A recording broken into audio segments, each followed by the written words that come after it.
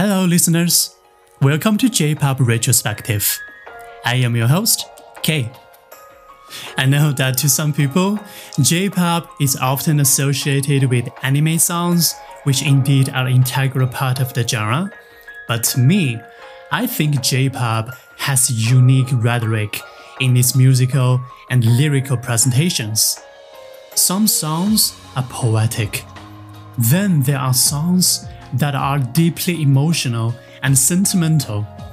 That level of tenderness and sadness was almost non-existent in mainstream Western pop music. They often have a major key tonality comparing to the minor key that is predominantly used in J-pop. Okay, so this podcast is not meant to be a general review of the Japanese music.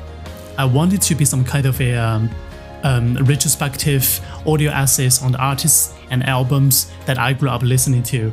So, for example, Ayumi Hamasaki, Utada Hikaru, Amuro Namie, Beats, Gray, Sound Horizon, Monkey Magic, just to name a few. Of course, there are many more.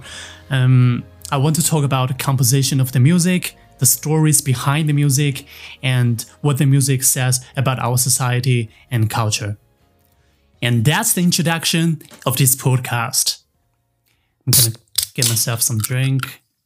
Anyway, so stay tuned because in the future episodes, I will be talking about pop, rock, electronic,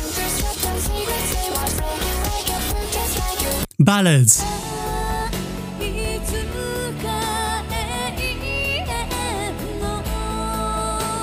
musical,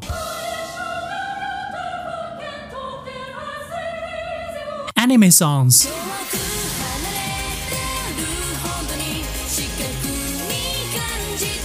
and experimental indies.